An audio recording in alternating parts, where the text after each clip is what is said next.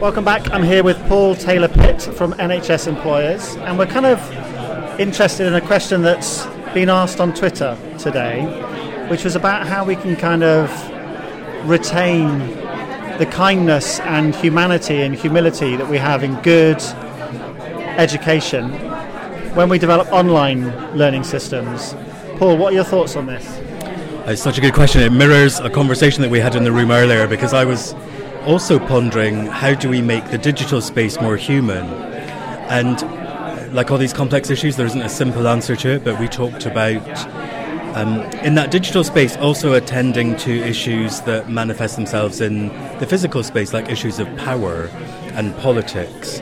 So making sure that we intervene in the most appropriate ways, that we act as role models of good behaviour in that digital space as we would in the personal space.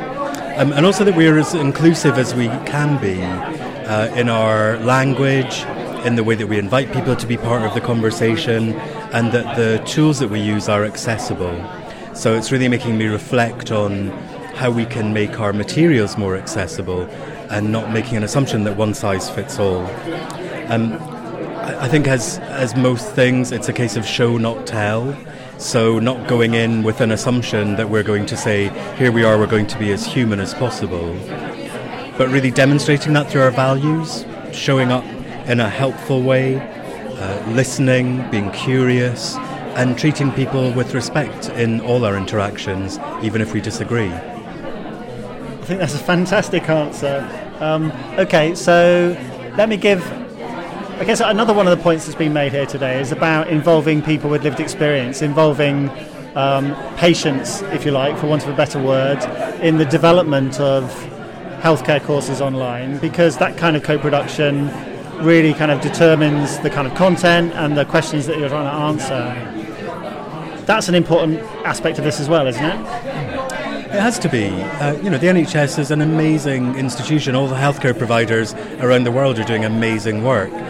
And we're not separate from that. At some point in our lives, we will all be a user of healthcare systems.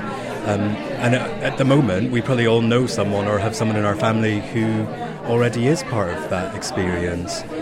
So, again, being curious, really listening to everyone's experiences, not just people who identify as patients in a kind of semi-professional way, but recognising that we all have experiences that we can share, that they're all valuable, and how we can use these collaborative online spaces to really share our stories, regardless of whether we've used the NHS once or every day.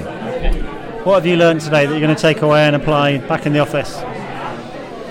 So many things. I've really been open to the possibilities of what we could achieve working in the digital space. I think I've been so focused on creating content for our particular course that we're launching in a couple of weeks, which is on a very specific topic around organisational development. Today's making me think about how we could broaden our reach, broaden our inclusivity, and also think about how we can tailor the options for different audiences. So yeah, lots of really helpful insights.